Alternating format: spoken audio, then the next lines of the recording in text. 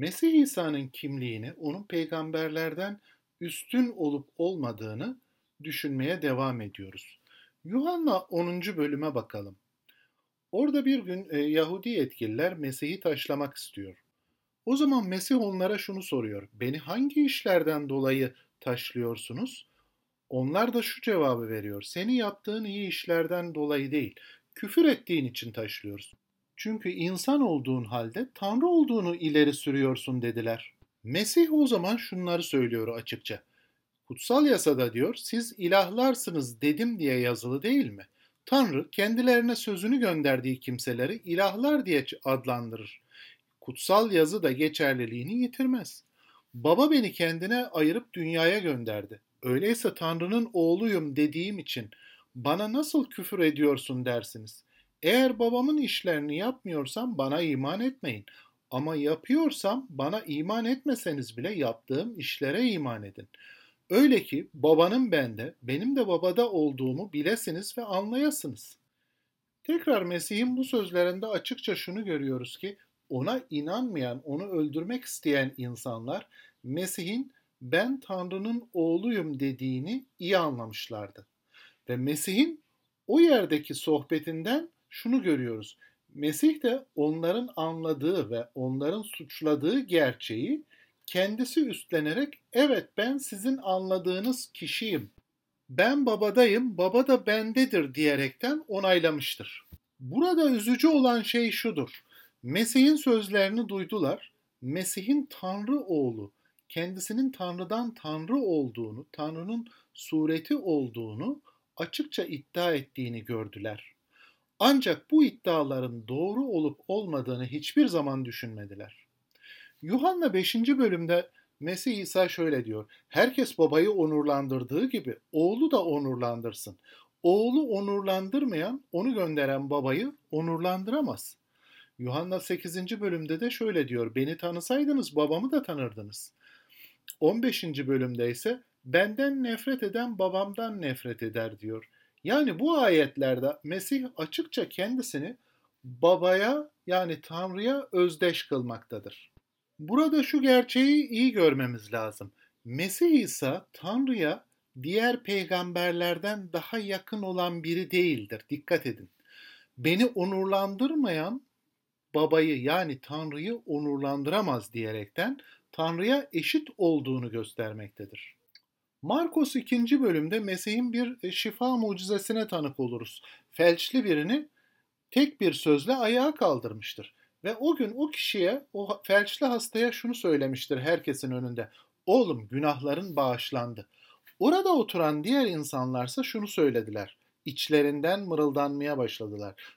Tanrı'dan başka kim günahları bağışlayabilir diyerekten duydukları müjdeyi reddettiler. Mesih ise açıkça şöyle dedi. Benim günahları bağışlama yetkim olduğunu bilesiniz diye ve sonra felçliye kalk yürü dedi ve felçli adam iyileşip kalktı. Yani Mesih İsa günahları bağışlama yetkisini söylediği gibi aynı zamanda bu yetkisinin gerçekliğini felçli adamın sağlam bir şekilde ayağa kalkmasını sağlayaraktan onaylamıştır, göstermiştir ve kanıtlamıştır. Kutsal yazılarda açıkça bir şey vardır. Günahları bağışlama yetkisi Tanrı'nındır. İşaya 43. bölümde şöyle der. Kendi uğruna suçlarınızı silen benim. Günahlarınızı anmaz oldum. Diğer yandan Markos 2. bölümde Mesih ne diyor? Hangisi daha kolay sizce? Birine günahların bağışlandı demek mi? Yoksa kalk şilteni topla yürü demek mi? Gerçek şu ki ikisini de Tanrı yapabilirdi. İşte bu yüzden Mesih kimliğini pek çokları önünde kanıtlamış biridir. Şimdi biz bu gerçekleri kulaklarımızla duyduk ya da müjdeden okuduk. Burada bu gerçeğe iman mı edeceğiz yoksa bunu düşünmeden red mi edeceğiz? Çarmıhtan hemen önce Mesih'in yargılanmasını hatırlayın. Sorgulanırken başkâhin ona sormuştu. Yüce olanın oğlu Mesih sen misin demişti. Mesih İsa açıkça evet benim dedi. Ve sizler insanoğlunun kudretli olanın sağında oturduğunu ve göğün bulutlarıyla geldiğini göreceksiniz. Başkâhin giysilerini yırtarak o zaman şöyle demişti. Tanıklara ihtiyacımız yok, küfürü işittiniz. Yani başkâhin Mesih'in kendisinin Tanrı'ya eşit olduğunu iddia ettiğini kulaklarıyla duymuştu. Mesih'in tanıklığı şudur: yüce olanın yani Tanrı'nın oğludur. Kudretli olanın yani Tanrı'nın sağında oturacaktır. Bu yüzden iman açıklamasında da özetlediğimiz gibi Mesih İsa dirildi, göklere yükseldi ve Tanrı'nın sağında oturdu diyoruz.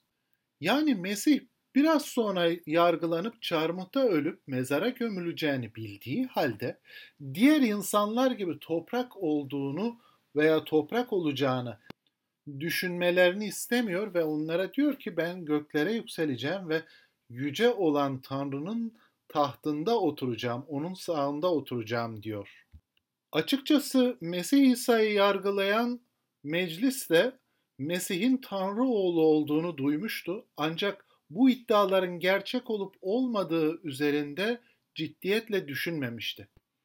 İncil'i okuyan bir yargıç şöyle demiştir: zanlının yani mahkemede suçlanan İsa Mesih'in eylemlerinin değil kimliğinin yargılandığı başka böyle bir dava olmamıştır demiştir. Mesih'in çarmıhına çakılan suç yaftasını hatırlayın. Orada ne yazıyordu? Kral, Yahudilerin kralı. Yine açıkçası burada Mesih'in yaptığı bir iş ya da bir suç değil. Dikkat edin. Mesih'in kimliği yazılmıştır ve Mesih bu kimliğinden dolayı yargılanmıştır. O zaman soru şudur: biz onun kimliğini ciddiyetle düşünecek miyiz? Yoksa onu yargılayan diğerleri gibi red mi edeceğiz? Rab sizi bereketlesin.